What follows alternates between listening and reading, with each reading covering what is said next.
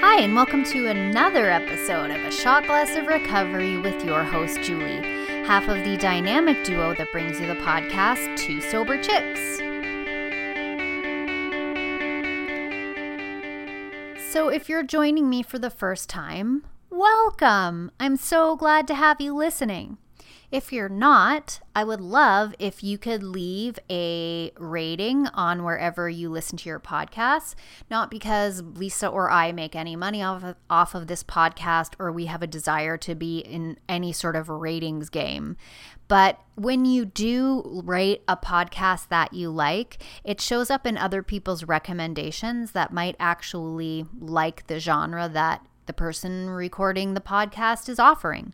So it's just a little way to do that. I'm not saying you have to leave 4 stars, 5 stars, a good review.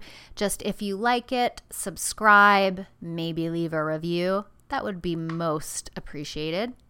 So I was going to read today the daily reflection for July 7th. And I Googled daily reflection July 7th, and I pulled up a daily reflection. And then just as I was about to record this podcast, it said that I was reading July 5th's. However, when I tried to go to July 7th, I felt in my spirit that it would be the July 5th that I would be reading for July 7th. And that is just fine and dandy with me. So let us read the daily reflection for July 5th, even though we're on July 7th. And you can find this on aa.org. July 5th, a new direction. Our human resources, as marshaled by the will, were not sufficient. They failed utterly. Every day is a day when we must carry the vision of God's will into all our activities. Alcoholics Anonymous, Big Book, page 45 and 85. The reflection. I hear talk of the, quote, weak-willed alcoholic, but I am one of the strongest-willed people on earth. I now know that my incredible strength of will is not enough to save my life. My problem is not one of weakness, but rather of direction. When I, without falsely diminishing myself, accept my honest limitations and turn to God's guidance, my worst faults become my greatest assets. My strong will, rightly directed, keeps me working until the promises of the program become my daily reality. I love that. When it talks about accepting my honest limitations, my limitations are the best window into God's divine guidance, grace, and power, because I'm looking upwards to Him, which means I'm unstoppable. I was telling a sponsee the other day, the greatest power on the force of this planet is a woman that knows her worth. And it really is. When we know our worth, we know what is acceptable. We know where we belong. We know who we belong to. We know what all of our God-given talents and abilities are and how to use them rightly.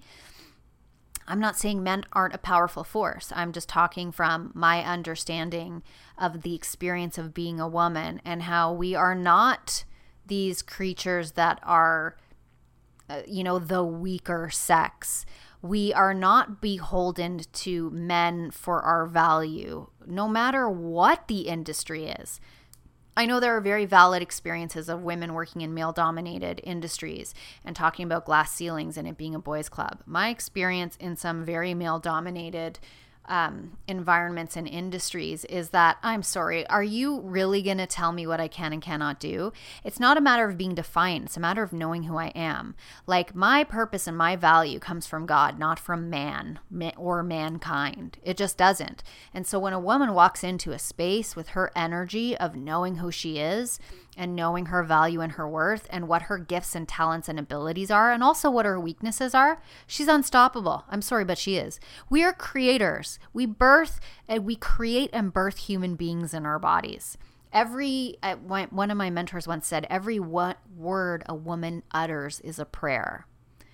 So I'm not poo-pooing men. I'm just building up women, y'all. Okay, so this reading comes from 45 and 85, and I have my trusty little travel AA mini book because I am in Nashville, Tennessee, and I go nowhere when I travel without my pocket-sized big book because it is the first 165 pages of our program, including the spiritual experience, which is Appendix 2 on page 567, What else does it have back here? Just looking at the pages. The religious view on AA, how to get in touch with AA, the 12 concepts, which is a whole other podcast. So this is all you need to get recovered. So on page 45, this reflection came from that. I'm going to read that. So the end of page 44 leads into 45. This is in the chapter for We Agnostics.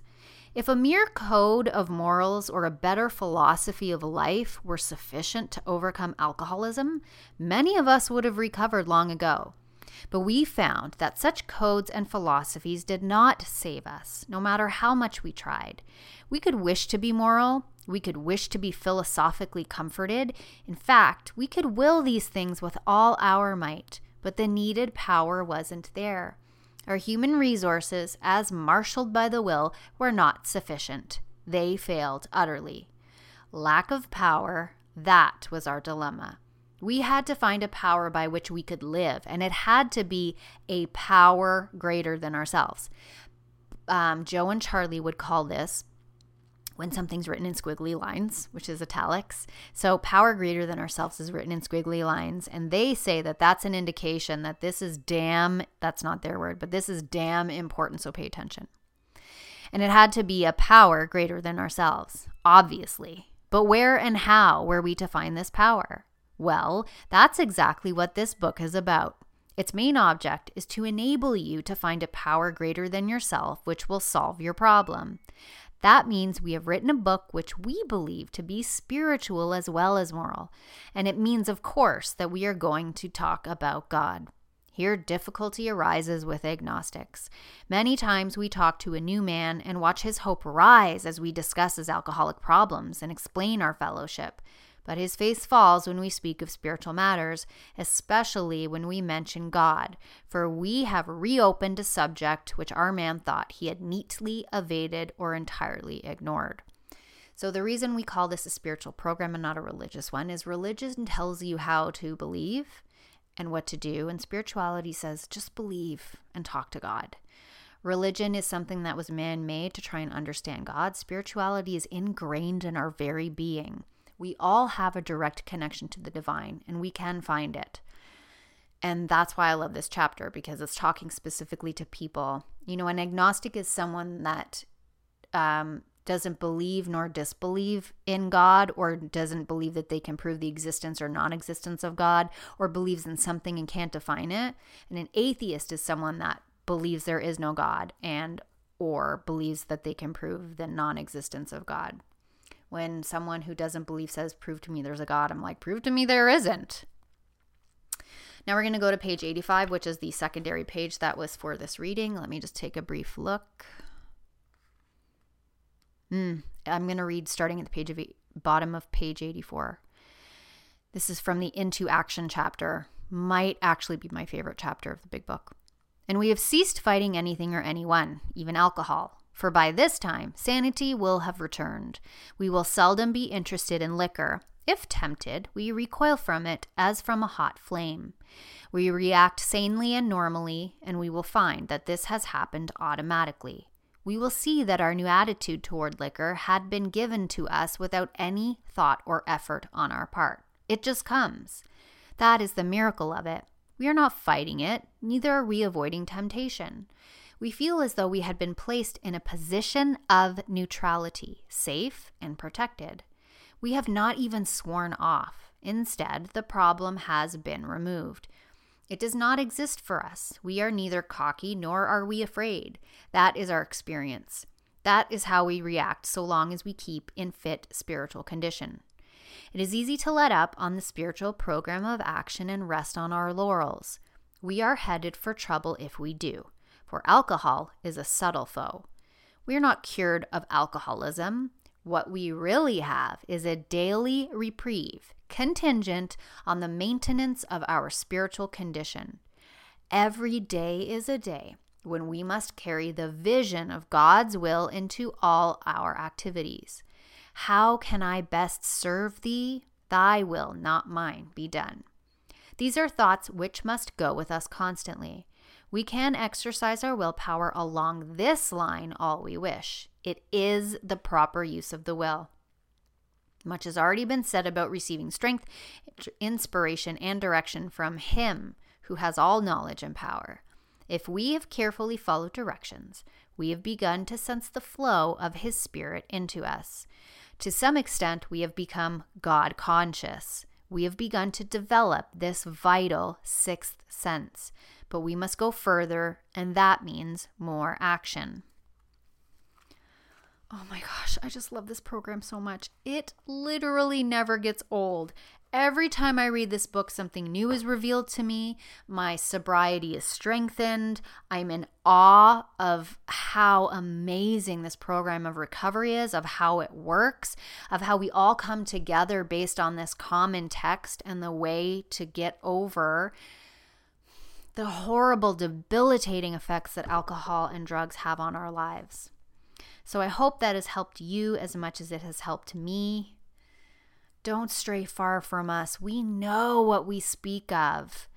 You are not terminally unique. There is not only one like you, but many, many, many like you. We are alcoholic. We are all the same. Addiction doesn't discriminate. And if I can get it, and if hundreds of thousands of others can get it, you can get it. I promise you. It is literally written down in this book. Go to a meeting, get a big book, get a sponsor, work the steps.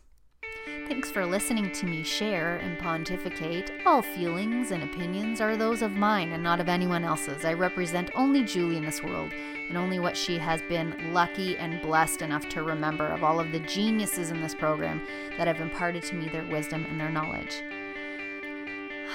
Rest well, and I will talk to you soon.